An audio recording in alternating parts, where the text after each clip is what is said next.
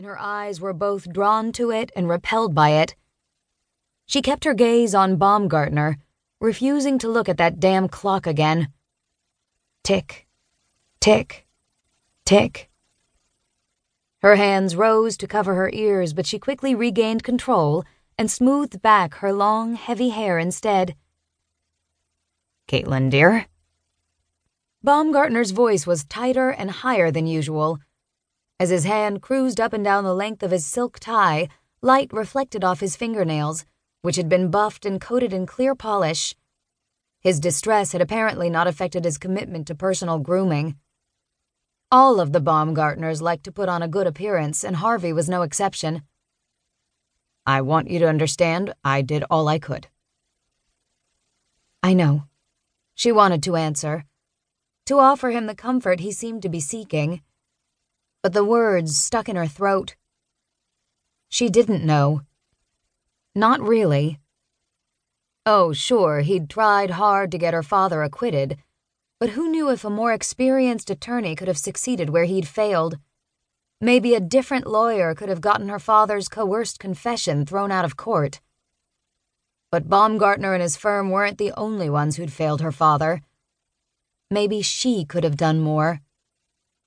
Both she and her mother had stood by her father, believed in him and loved him, but they'd left the matter of his defense to his legal team. A mistake she'd regret for the rest of her days. She should have done something.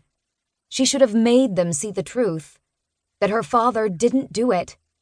He simply couldn't have. "There's not going to be a reprieve, Caitlin. You know that, right?" Baumgartner's hand stopped cruising his tie and went to his sleek, coffee-colored hair.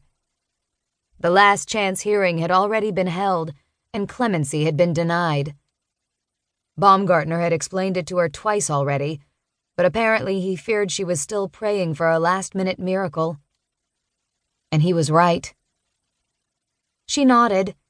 Then her fists clenched and pain cut through her, so sharp and real it seemed as though the shards of hope she clasped had suddenly been crushed into bits of broken glass. There's not going to be a reprieve. The days of holding executions in the dead of night to allow for last-minute maneuvering by the defense were gone.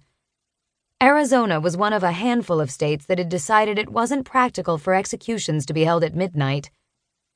No phone was going to ring. No messenger was going to come crashing through the doors mere seconds before the clock struck the hour. That kind of thing only happened in the movies. And this wasn't a movie.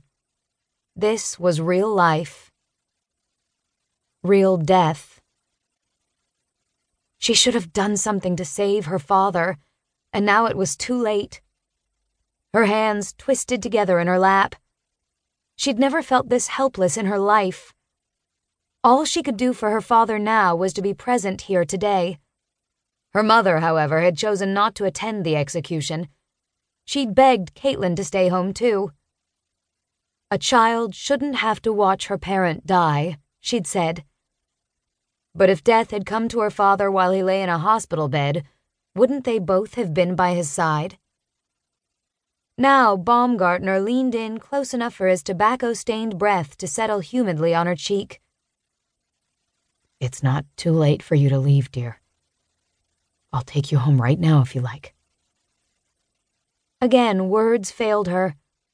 Her throat clogged, and the desperate sob she refused to let out quaked down her body, rattling her knees and legs. Sucking in deep breaths, she jerked a glance around the room. It was a small space numbed by flat vanilla walls, rows of tan chairs, and gray floor tiles. It was a room purposely stripped of any sign of humanity, deliberately designed to quell emotion. More people straggled in, claiming seats in the back row. One of the men was tall, with highlighted hair and eyes so blue she thought they must have been enhanced by tinted contacts.